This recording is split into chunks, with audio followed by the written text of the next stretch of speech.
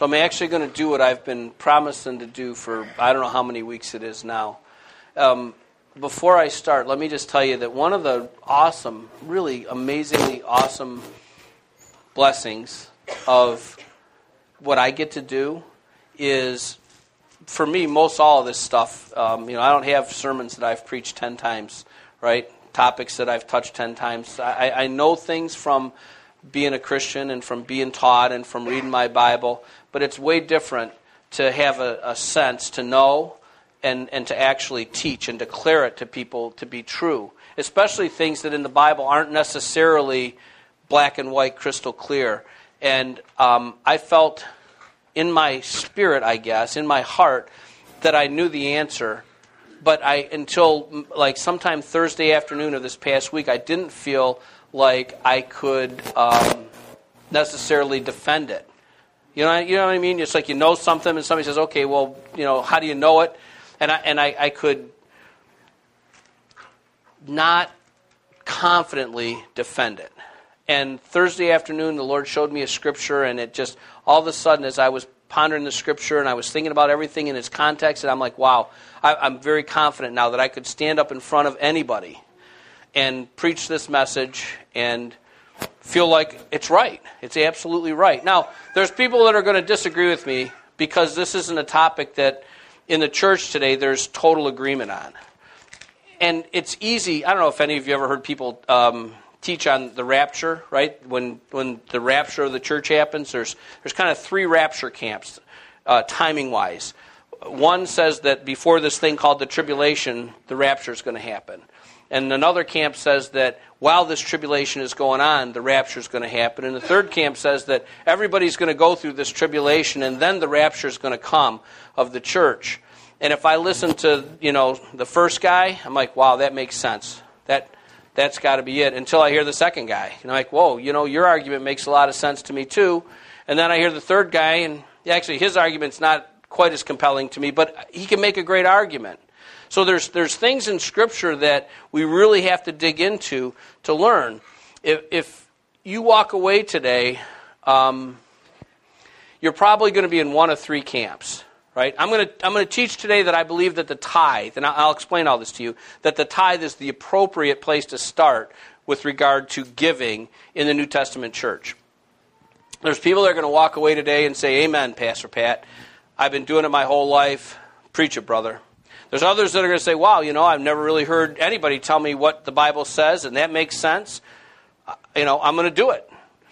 There's going to be another group that believes that that's not the appropriate standard for biblical giving, that the New Testament, although it doesn't specifically teach, like Jesus says, "I am the way, the truth, and the life, and nobody goes to the Father but through me."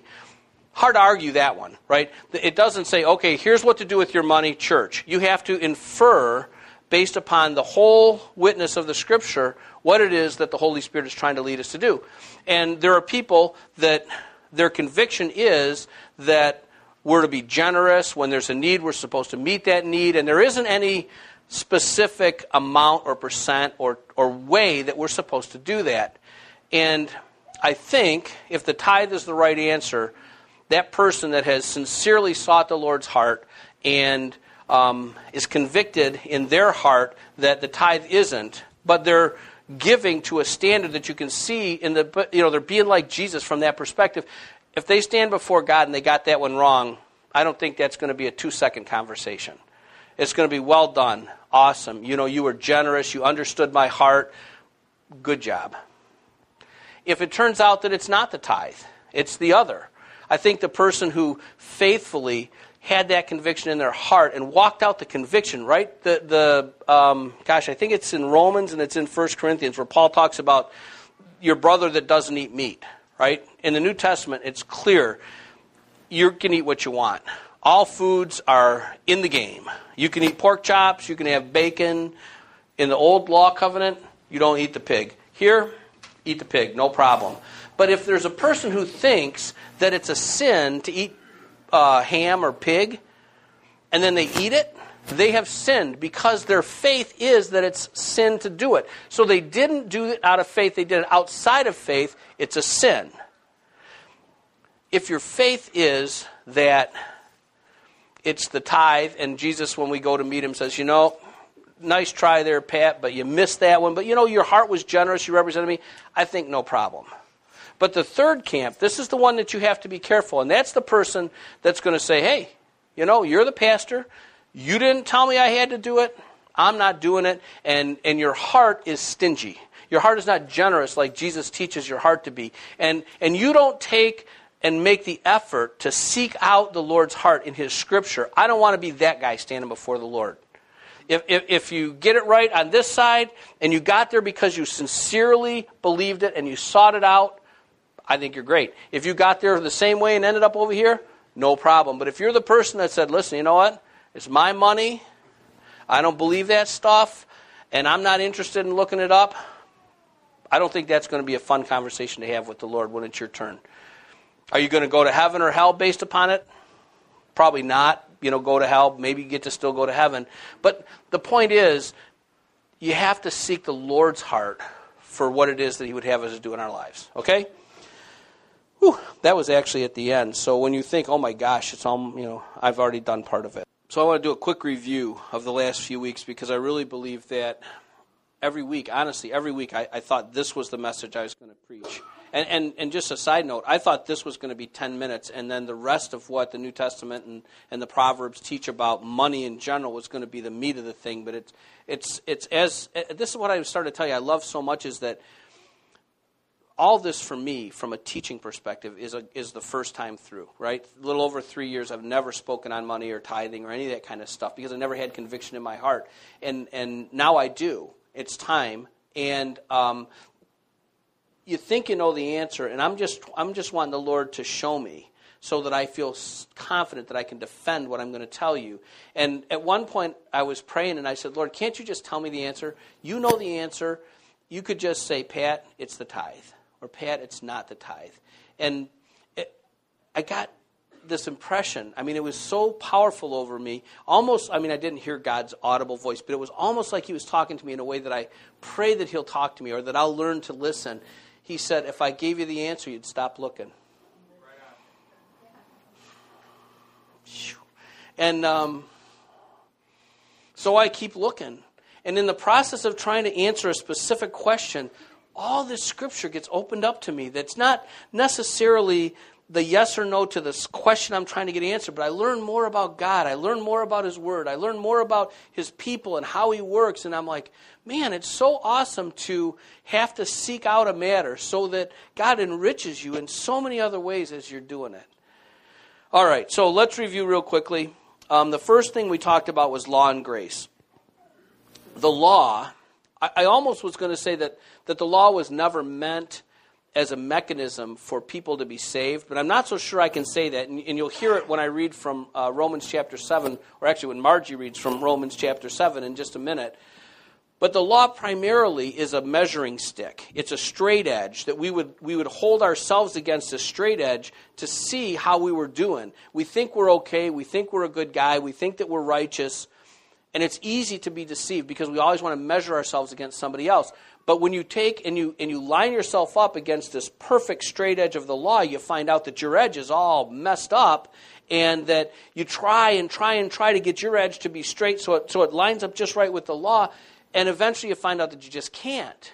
And what that leads you to is the knowledge of us needing a Savior. So the law was primarily meant for us to recognize our sinful nature and our sinful self so that we would quit trying to save ourselves and reach out to a Savior, in this case Jesus Christ, to come and to redeem us. Grace, right? We're saved by grace, the grace of God through faith. Grace is the mechanism that God provides for us to be saved. If he chose not to send Jesus, we would be all destined for hell. There would be no opportunity. So grace provides the opportunity through Jesus Christ and our faith to be saved and have eternal relationship with God. The important point for the context of this conversation between grace and law is that when grace came, law didn't just disappear. There are certain things of the law that the New Testament affirms There are certain things of the law that the New Testament abolishes. And honestly, at least for the revelation that I have, there are certain things of the law that I can't tell whether they're still supposed to be here or not. Right? But Paul tells us that the law is good. Right? So if I'm not sure, I'm falling on the side of it's still law, and in honoring and obedience to the Lord, I'm going to try to walk out truth. I'm going to read you something, and you got to listen closely. Maybe you all know this, but it's important that you get this. We must be diligent, keeping clear that our salvation is by faith and not by works. You cannot earn your salvation. That any works of the law or otherwise that we add to Jesus as the source of our right standing with God nullifies grace and invokes law. Understand? You cannot earn your salvation. Jesus is the only way. The minute that you start to get legalistic, could be about the tithe, could be about anything that's of the law, and you attach that to the requirement of Jesus, you've now nullified Jesus completely as your source of salvation, and you are now under the law that you have to keep it all in order to be righteous before God. You get it? Paul used circumcision in Galatians chapter 5 as to me, the most excellent example. These false teachers were coming and telling the church in Galatia that they had to be Jews before they could become Christians.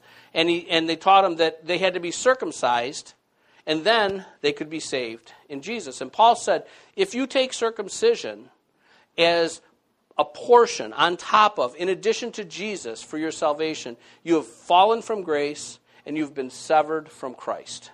Okay? So, whatever I teach you today, whatever you hear today, if there's a spirit that tells you, okay, I can't go to heaven unless I do that, that is not the Holy Spirit speaking to you.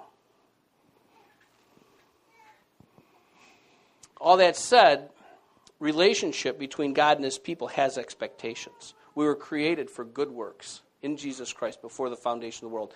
You can't apply grace and say, God's grace, my faith, I'm saved, live however I want, do whatever I want. God has no expectation other than that I believe in Jesus. That is absolutely not true.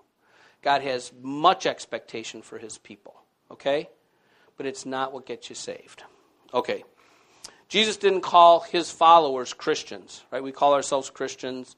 The world calls us Christians. Christian is an undefinable term if you use Scripture as a way to understand what it means, because it's just not used in any context that has a definition. What Jesus called His followers was disciples, which is very, very tightly defined in the Scriptures. To be a disciple is to make a serious decision. Jesus said that He came not to bring peace, but to bring a sword. Now, He is the Prince of Peace, and He does bring peace, and His peace He left with us. But what He's saying in that Scripture is that he brought a sword that would divide husband from wife and father from son and mother from daughter for the purpose of making a decision. That if you're going to follow Jesus, you make a choice. And if your husband or your wife or your mom or your dad says you can't or whatever, then you have to choose, because you can't have both.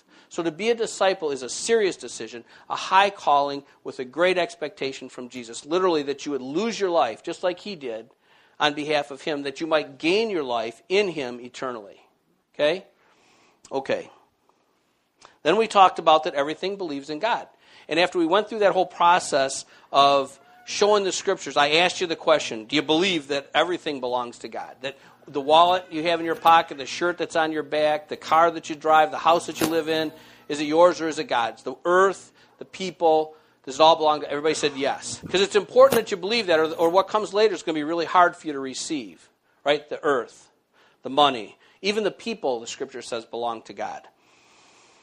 And then the last point that we talked about was that from the perspective of being God's people, that we are, in recognition that He owns everything, that we are managers and not owners, that we're stewards, that He's called us to care for the things that He's placed on this earth and in our possession. We possess it, but it's His. And we looked at the parable of the talents as a way to see how serious He is about stewardship. right? The guy that got the 5 talents to invest and he earned 5 more talents, he was said, well done, faithful servant. Enter into your master's joy. And the guy that got 2 and earned 2 more got the same. It didn't matter how much he had. It's what he did with what he had. And he got the same reward from his master. But the one that took the single talent that he was given and he buried it in the ground because he was afraid, right? He just didn't want to make a mistake. I don't want to do something wrong. When the master came back. And remember, the parable doesn't say, my friend, my helper, my bud, my sidekick. It's master and slave. It's to make us understand the relationship. It's a loving father relationship, but Jesus is Lord. That one who took the 1 talent and returned nothing to the Lord, but what he had been given was called wicked and lazy.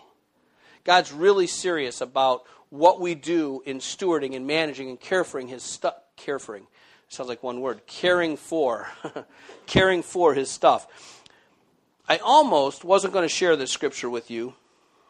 It's Malachi chapter 3, verse 7 through 12. It's the primary why you would tithe scripture in the Bible, to kind of get people to understand God's heart. It is a scripture that's referenced as a function of the law, but it's good to see, if for no other reason, how God really, it's like a sidekick to the parable of the talents, how God is about us stewarding his stuff. In this case, it was Israel stewarding all that he'd given them. Go ahead.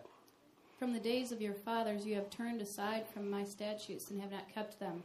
Return to me, and I will return to you, says the Lord of hosts. But you say, how shall we return? Will a man rob God? Yet you are robbing me. But you say, how have we robbed you? In tithes and offerings. You are cursed with a curse, for you are robbing me, the whole nation of you. Bring the whole tithe into the storehouse, so that there may be food in my house. And test me now in this, says the Lord of hosts. If I will not open the window of heaven and pour out for you a blessing until it overflows, then I will rebuke the devourer for you, so that it will not destroy the fruits of the ground, nor will your vine in the field be cast its grapes, says the Lord of hosts. All the nations will call you blessed, for you shall be a delightful land, says the Lord of hosts. So God, through the prophet, is speaking to his people. And what he's saying to them is, they're probably whining that, we follow you, God, and, our grapes fall to the ground and rot on our vines, and we don't have any blessing. And he says, well, you're robbing me. And they say, well, how are we robbing you? How does a man rob from God? And he says, in tithes and offerings.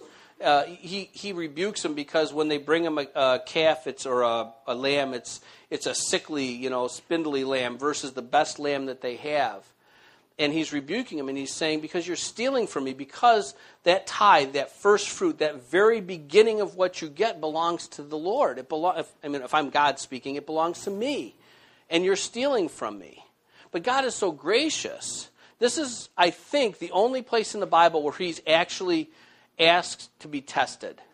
So in his graciousness, he says, but if you'll stop stealing from me and you'll honor me with the first of what you have, with this thing that's called the tithe and the offering, then see if I don't open the windows of heaven and pour out for you blessing after blessing after blessing. They had no blessing because they were stealing from God. That's the history of Israel. Honor God, walk exactly in the covenant, the way he promised them. Dishonor God, serve other gods. All kinds of misery happens. And we're no different than Israel. When you see someone struggling, they come to church. They get prayer. They start to walk tight with the Lord. Now, this isn't everybody, You guys are all here. Bless your hearts. And then things get better because God blesses them, because they walk in his ways and they serve him as Lord. And then when the problem is solved, they wander away and go live how you want. And then, the wheels come off again. And it's the cycle of walking with the Lord, not walking. Walking, not walking. Blessing, curse. Blessing, curse. Obedience equal blessing. Disobedience equals curse. So this week, and we're going to probably have at least 2 more weeks worth of conversation about money. This week we're going to tackle this concept of the tithe, okay? So tithe, the word tithe, literally means a tenth or 10%. As a verb, to tithe would mean to give the 10%. Now, in the Mosaic, the covenant that God made with the people of Israel through Moses, the tithe was really somewhere between like 23 and 30%. And I'm not a law scholar person. I can't tell you what all the different feasts and festivals and things that they had to give their money for. But when you were a Jew in Israel in the Old Testament, your tithe, what you paid to God, was closer to 30% of your gross income than 10. What we're talking about is the very first 10 here. Okay? All right. The question that comes up often is gross or net. So if you're telling me that I owe God or I need to pay God 10%, do I give Uncle Sam his and then give God his off of that, or does God get the first? Well, God gets the first. So the fact that the government took theirs before you had a chance to give God his doesn't change the expectation of the tithe. God gets the first fruits of what it is that we receive, not the what's left over fruits of what we receive. It's the first fruits. Okay? Just so you know. And by the way, I don't have this in my notes, but as I was thinking about this for months, sometimes we think of, like when we have a guest speaker come in, right? And I say, hey, listen, you're not deciding how we honor the guest speaker based upon, well, that was a $5 sermon or that was a $50 sermon, right? We're honoring that person and their surrendered life to the Lord. This isn't a show. It's not like you went to the IMAX theater and it cost you $20 to get in or a tithe to get in or whatever, and you didn't come the next week, so you didn't see the show, so it didn't cost you anything. The tithe belongs to God. So if I don't come to church for 3 weeks for some reason, that money didn't stop belonging to God. And before that stinking spirit that says all the church wants is your money and that money grubber needs a new Cadillac, let me just tell you that we don't take any. Seriously. Teresa and I take zero. We're just the busiest volunteers in this church. We don't. Someday we probably will, to be quite honest with you, but not this day and not any day till this day. I'm so glad I can say that before my first money sermon. And from the perspective of the church, we're not like, oh my gosh, we're going to have to turn the lights on. It's hot in here because we can't afford air conditioning. We've been able to meet every need that's come to us that was an appropriate need. We've said no to some people because it wasn't appropriate to say yes. We have to be also good stewards of God's money that you place into our care. But our issue is not that we need your money. Seriously, it's not. I mean, we're good to go. We've always had whatever we needed. So I'm telling you that this because I want you to have the blessing that God talks about, not because I want to make sure that, whatever. Okay. I hate that I have to feel like I need to say that too, but someday I won't worry about it so much. Here's why I believe the tithe is for now, for us. In the Bible, I see the tithe before the law, right? If you have some history, right, there's Genesis and God creates everything and he makes Adam and he makes Eve and they get this wonderful thing that they live in called the garden. And everything in the garden is available to them except the tree in the center. The tree is the tree of the knowledge of good and evil. And God says, from that tree you can't take the fruit from that tree, and if you do, you will surely die. There would be no death had we not sinned, our father and mother Adam and Eve in the garden. That tree belonged to God. The rest of it, the people could have whatever they want. Then you fast forward and you see like Noah and then Abram and then Isaac and Jacob and God tells Abram, and then through Isaac, and then Jacob, whose name was changed to Israel, that his descendants, that his seed would be greater than the sand on the beach, that he was going to be a great, great, great nation. A little later on, Moses, who's of Abraham's seed, comes along, and God creates this covenant with these people in law, right? He gives them this thing called the law. So there's prior to the law. There's many covenants in the Bible. There's what's called the Mosaic covenant, which is the law that we're most familiar with. The 10 Commandments will be part of the Mosaic covenant. And then there's this new covenant, this new kind of agreement that God makes with people, and that's in the blood of Jesus Christ, and it's this covenant of grace and mercy that we live in today if we choose Jesus as Lord and Savior. Okay? Some background. You see tithing before the law. You certainly see tithing as a function of the law, and you see Jesus affirm the tithe in this new covenant. So that's where I'm going to take you. First one is Abram, whose name is later changed to Abraham. So when you hear Abram, it's the same guy Abraham, who's the father of Ishmael and Isaac and the patriarch of this whole faith. Go ahead, Margie. Then after his return from defeat of Chedorlaomer, or whatever that word is, and the kings who were with him, the king of Sodom went out to meet him at the valley of Shaveh, that is, the king's valley. And Melchizedek, king of Salem, brought out bread and wine. Now he was the priest of God Most High. He blessed him and said, Blessed be Abram of God Most High, possessor of heaven and earth. And blessed be God Most High, who has delivered your enemies into your hand. He gave him 1/10 of all. The king of Sodom said to Abram, Give the people to me and take the goods for yourself. Abram said to the king of Sodom, I have sworn to the Lord God Most High, possessor of heaven and earth, that I will not take a thread or a sandal thong or anything that is yours, for fear you would say, I have made Abram rich.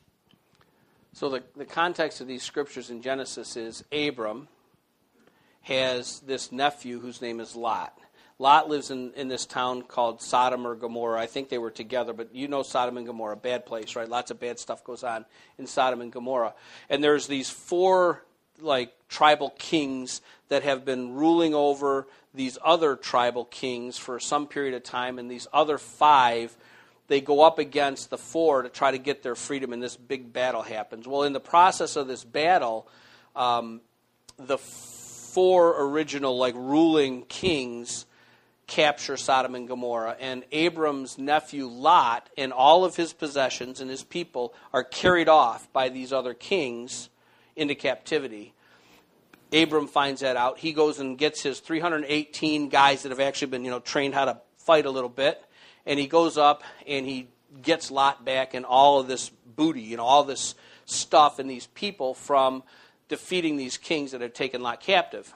Now, this person, Melchizedek, gets introduced here, and he is like a type of Jesus. Some people think he is Jesus. He's a person who has no birth record. He has no death record. He just is an eternal priest of the Lord. Now remember, there is no Levitical priesthood at this point. There is no tribes of Jacob or Israel. This is before all of that.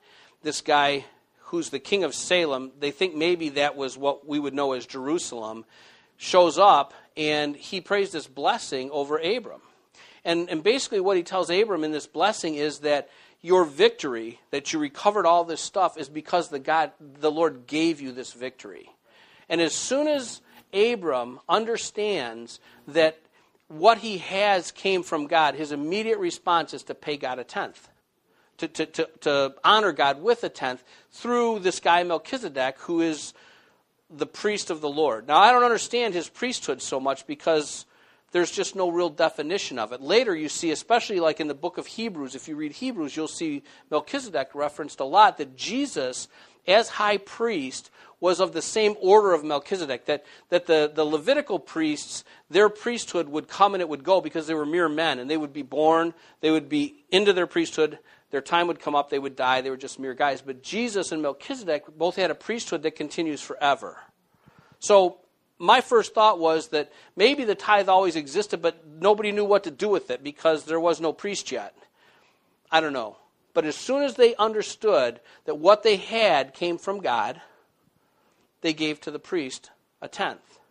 The next place where we see it, and this is the aha moment. I didn't find this scripture until Thursday afternoon, but this is where the aha came for me, where I really felt that I could defend this whole thing. This is now, Abram has a son Isaac.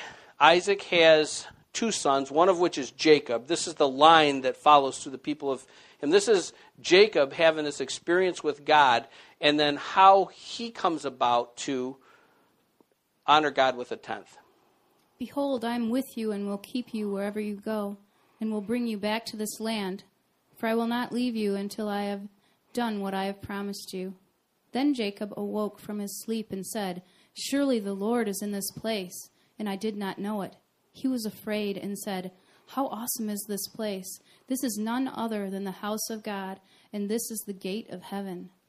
So Jacob rose early in the morning and took the stone that he had put under his head and set it up as a pillar and poured oil on its top. He called the name of the place Bethel. However, previously the name of the city had been Luz. Then Jacob made a vow, saying, "If God will be with me and will keep me on this journey that I take, and will give me food to eat and garments to wear, and I return to my father's house in safety, then the Lord will be my God. This stone which I have set up as a pillar will be God's house. And of all that you give me, I will surely give a tenth to you." The aha for me was this concept of recognizing that what you have came from God. So here's Jacob. He's off on this journey, and he puts his head down on this rock, and he has this dream. It's Jacob's dream. You hear Jacob's ladder, the angels ascending and descending. That's kind of Jesus kind of giving a little bit of an explanation of what's going on in Jacob's dream. And the Lord says to Jacob in his dream that I will be with you, and I will keep you. You know what it means to be kept, right? Like a kept person. They don't have any worries about their needs. They're all going to be met because they're being kept by somebody else. Your little baby child is kept by you.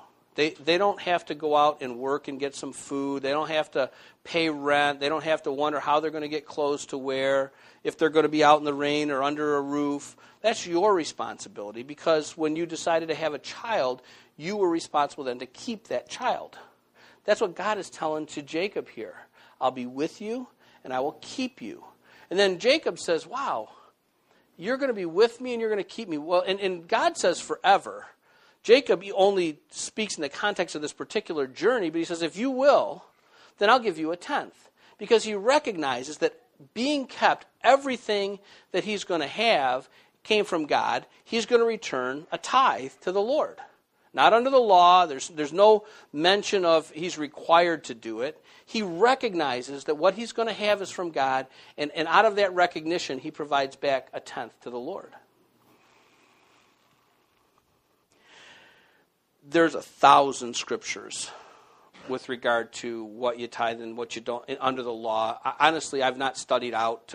I don't have any interest to know how I would have to be right under the law, because I don't live under the law. But I want to reference at least one scripture from that particular thing, and I think it's an important one. I'll just go this one. It's short. In Leviticus chapter 27 and 30, it reads, "Thus all the tithe of the land, of the seed of the land, or of the fruit of the tree is the Lord's. It is holy to the Lord." So in this particular scripture is where the Lord, through the Bible, tells us that first piece of whatever you get from him, right, which is everything, the first piece belongs to him. And it's holy, set apart. We're to be holy to the Lord, set apart from the world, right? He's saying that when you harvest your crop, the first 10% is his. It's not like it's yours to give to him. It's literally his. The Malachi scripture said you're robbing God because you're holding back that which is his. It's important for us to understand that he sees it that way. We saw it before the law. We're seeing it all over the place in the law. Now we'll look at it after the law. Matthew 23:23. "Woe to you, scribes and Pharisees, hypocrites! For you tithe mint and dill and cumin, and have neglected the weightier provisions of the law, justice and mercy and faithfulness. But these are the things you should have done without neglecting the others." This conversation Jesus is having with these scribes and these Pharisees, these religious people, remember we talked last week or the week before, these ones that he described as being whitewashed tombs full of dead men's bones. You're all shiny and clean on the outside, but what matters is on the inside. He's telling them that you're so careful in the tithe that if you got a plant and it's got 10 leaves on it, that 10th leaf comes off and it goes to the tithe, to the Lord. But you're neglecting these other things of the law. Man, I got myself lost for just a minute. Yeah, justice and mercy and faithfulness. He's like, you should have continued to do these things, this tithing things, but not in the absence of, that's the whitewashed outside, the absence of the whitewashed inside, which is mercy and faithfulness and justice, these weightier things of the law. Now, it's not Jesus necessarily explicitly saying, and thou shalt tithe throughout the end of the church era. But he's affirming the tithe. And sometimes people will push back and they'll say, well, he hasn't died yet, and he hasn't been resurrected yet, so it's really still the Old Testament. But Jesus says, I think it's in Luke, that the law and the prophets were until John. And since John, the kingdom. So John is John the Baptist. So the law and the prophets were the order of the day for the kingdom until John. And now it's this new thing. So he's actually post-John in the conversation.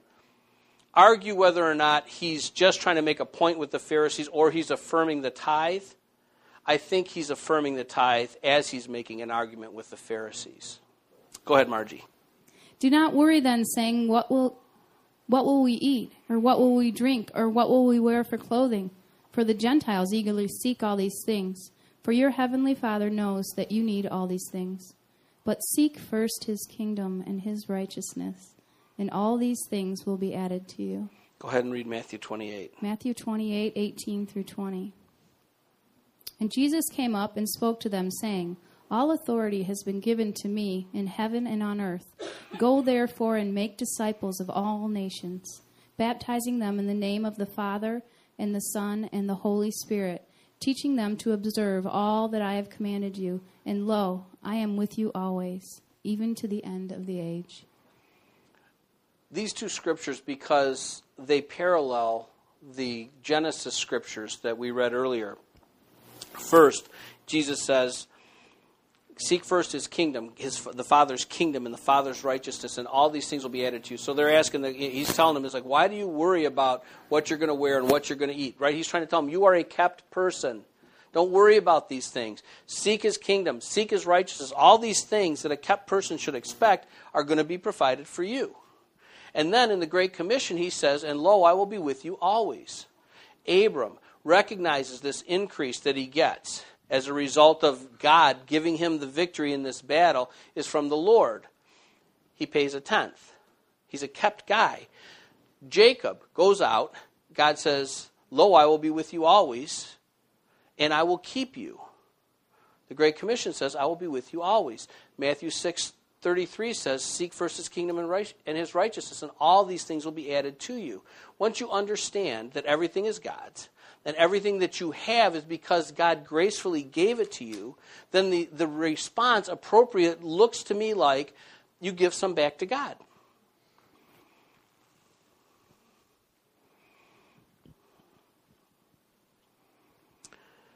The tithe is not an issue of law, but an issue of relationship with God.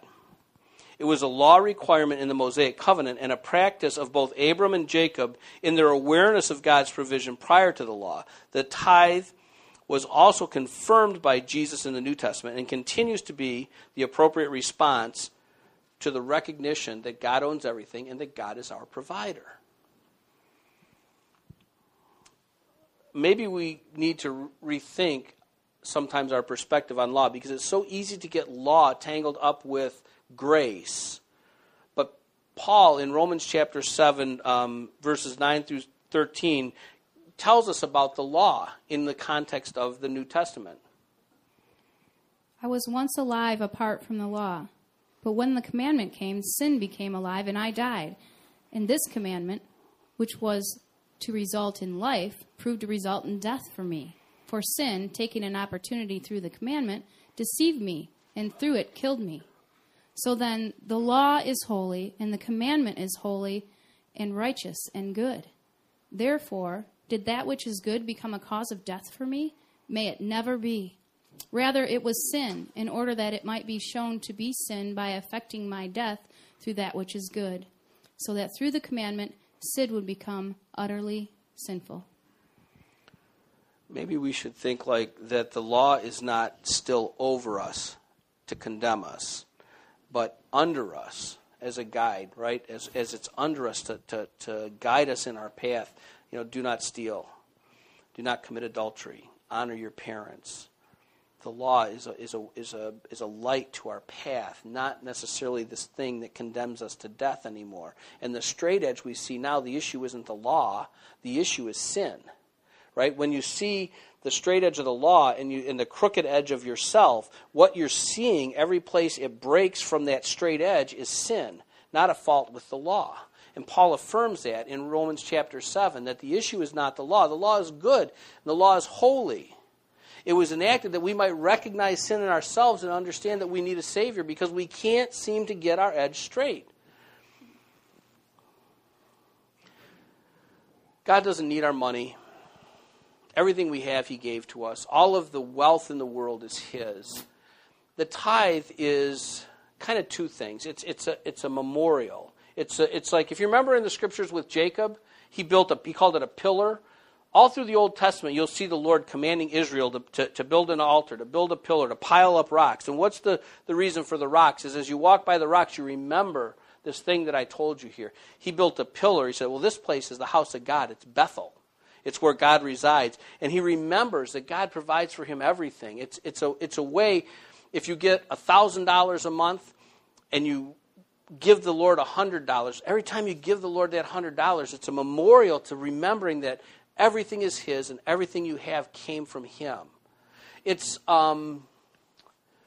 if you were a farmer in the Old Testament, you were commanded by the law not to harvest the edges of your field. Have you ever heard the word gleaning? Like, I gleaned that little bit of information.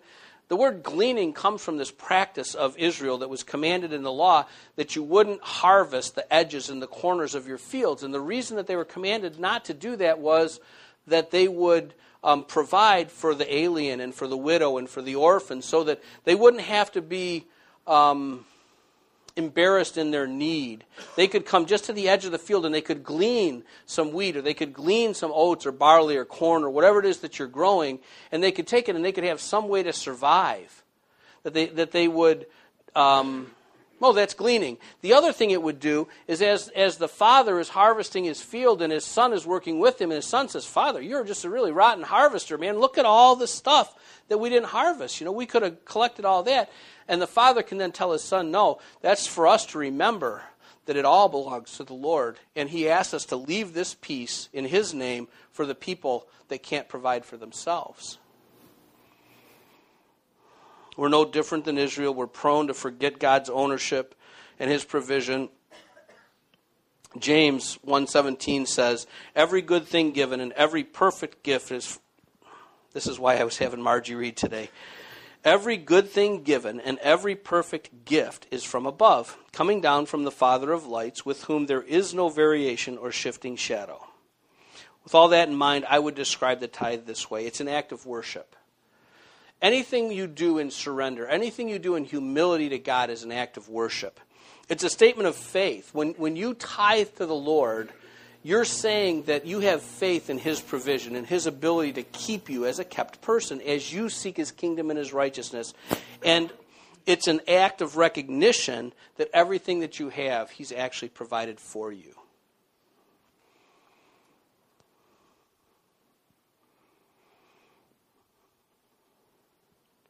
Just some quick points. We're really kind of running long. How do you give? What's the way to give? With a check or with cash is both fine. That's not the point. 2 Corinthians 9:7 reads, each one must do just as he has purposed in his heart, not grudgingly or under compulsion, for God loves a cheerful giver. Now, if you really want to see about the generous heart of the church, read 2 Corinthians chapter 8 and 9. And what you find in there is the Apostle Paul speaking to the church at Corinth about this hardship that's going on with the Christians in Jerusalem. And he uses the Macedonian church, who he says, these guys are so poor, but they gave so much out of their hearts to help the brothers and sisters in Jerusalem.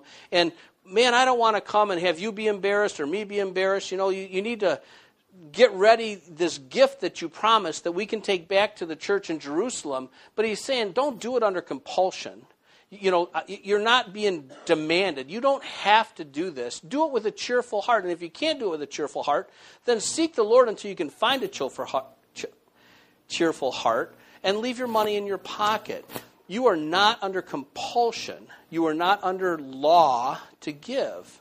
I don't even think personally that he's talking about the tithe. I think he's talking about something beyond the tithe, which is called an offering in this context. I think the tithe would have not even been considered for this purpose, but the offering would have been considered for this purpose. And what he's saying is that you need to be generous, but you need to do it from a heart that is generous, that's glad to do it, and seek the Lord so that he can help you if you struggle in that area.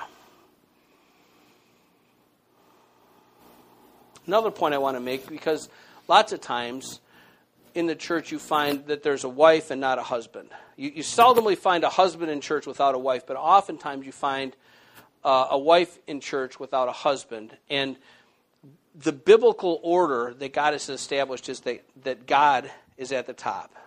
He's the head of Jesus. Jesus is the head of the man, and the man is the head of the woman. Now, that doesn't mean that man and woman aren't equal. That's a whole other thing. We'll talk about it sometime. We've talked about it in the past, but there's an order that happens, right? So if you're a woman and you're in the church and your husband's not a believer and you feel this conviction to tithe, you're going to be hard-pressed to get your husband to feel good about taking 10% of your gross income and throwing it in the bucket here at church on the street. I'm telling you, don't make that expectation. Don't let giving be something that's divisive in your marriage. God is much more concerned that your marriage be strong and whole, that your witness before your husband would be of love and of submitting to his headship in your family than he is about that he got 4% instead of 10% when you put in the basket. So women that are in here, or if you're a man and your wife doesn't come, I'm telling you, if your spouse it's going to cause division, then do what you and your spouse can agree on, right? You could tell your spouse, listen, it's my clubhouse. There's a light bill. You got to put gas in the lawnmower. The pastor works cheap, but there's other stuff that needs to get paid for. Anybody would understand that. Whatever you agree on together, that's what you put in the basket. Okay? Okay. Let me just say one more time, and then we'll be done. You are not under any legal responsibility to tithe. You're not really under any legal responsibility to give anything. We are not under law, we're under grace. Your salvation is by God's grace, your faith in Jesus, and Him being Lord of your lives. That's where your salvation comes from. The tithe is the beginning, not the end, of what a mature Christian, somebody who understands their relationship with God, is. And your tithe is a recognition that we're managers and not owners, that God's provided everything for us. So like I said at the beginning, there's kind of three responses that you'll find. You're right on, brother. No problem. I'm in the game with you. You're a great guy. You're generous, but you don't quite understand the scriptures, but you're still in that generous kind of giving. You understand the heart of the Lord in the New Testament towards giving. Or you're in that third place that says, yes, He gave me an out. He told me I didn't have to. And you don't have to, honestly. If you can't give cheerfully and without compulsion, you should keep your money. But you really should be searching out the Lord's will for every kind of decision that you have to make in the Scriptures. Because you will not stand before the Lord in ignorance, especially coming out of this culture, right, where most of us own 5 Bibles. You can know God's will. And if you're truly, truly calling Him Lord, then you would seek Him to understand it, right? Okay. Man, I feel like a stumble bum this morning. But I hope you got the heart of what I think the Lord is saying. He's a gracious and He's an awesome God, and He loves us with a passion none of us could even understand. He doesn't make us. We have free will. Even Israel had free will, but they had to keep learning over and over again this concept of blessing and curse associated with obedience and disobedience. And that all the blessing that God has for us comes through obedience. Curse comes through disobedience. Now, if we were in the world, I think this is kind of screwy, but honestly, this isn't one I couldn't argue with you doctrinally. But if we were in the world, I think blessing can come in disobedience. Because God loves the world. He has no opportunity to bless those that aren't going to eternally be His other than right now. But if he were to bless disobedience in his church, we'd have chaos. There would be no order. We wouldn't know what was right and what was wrong because God would continue to feed what was wrong. It's different in the world, I think, obviously, than it is in the church from God's perspective of blessing and curse. There's curse in the world for disobedience to God. It's called death, eternal death. That's the big one, right? Okay, got to land this thing someplace. All right, let's just pray. Thank you, God, that you're generous. Thank you, God, that we are kept people. Thank you that you love us with a perfect love. Lord, I pray that we will learn to love you with that same agape, that same perfect love that you have for us.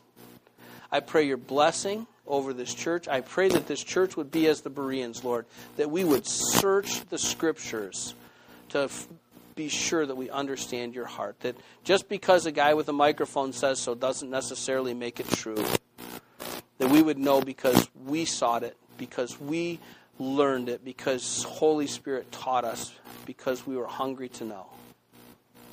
I pray your blessing for this week. Lord, I pray that we would be an awesome witness for you everywhere we go, that we would grow in love, and that we would let love flow every minute of every day. Pray in Jesus' mighty name, amen. Thank you for sitting through that with me. Bless your hearts.